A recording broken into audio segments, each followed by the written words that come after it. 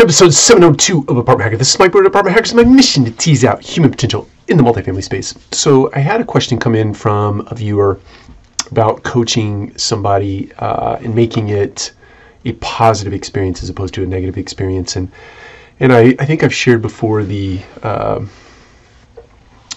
SBI model, situation, behavior, and impact. And so you describe the situation, you describe the behavior, and you describe the impact of that behavior, and then you sort of craft the opposite of that. And so if you use the SBI model, I think there are three things that you really need to bring to a conversation to make sure that it has a positive outcome. And the first is that you have to get absolute clarity around the problem or the issue.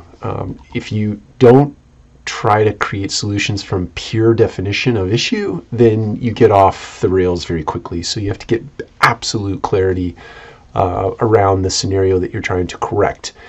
And so that's the first thing. The second thing is, in order to get that clarification, you have to allow for dialogue back and forth. And that part of a conversation sometimes becomes uncomfortable because you might state your issue or your concern, and then the retort is one that you're not necessarily prepared to address, or it comes from an angle that you didn't consider.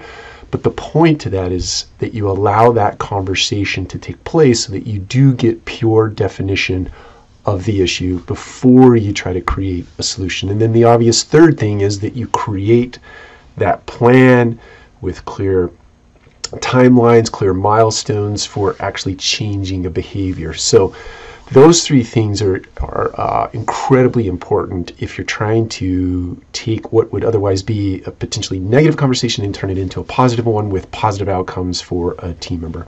Hope that answers your question. Take care. We'll talk to you again soon.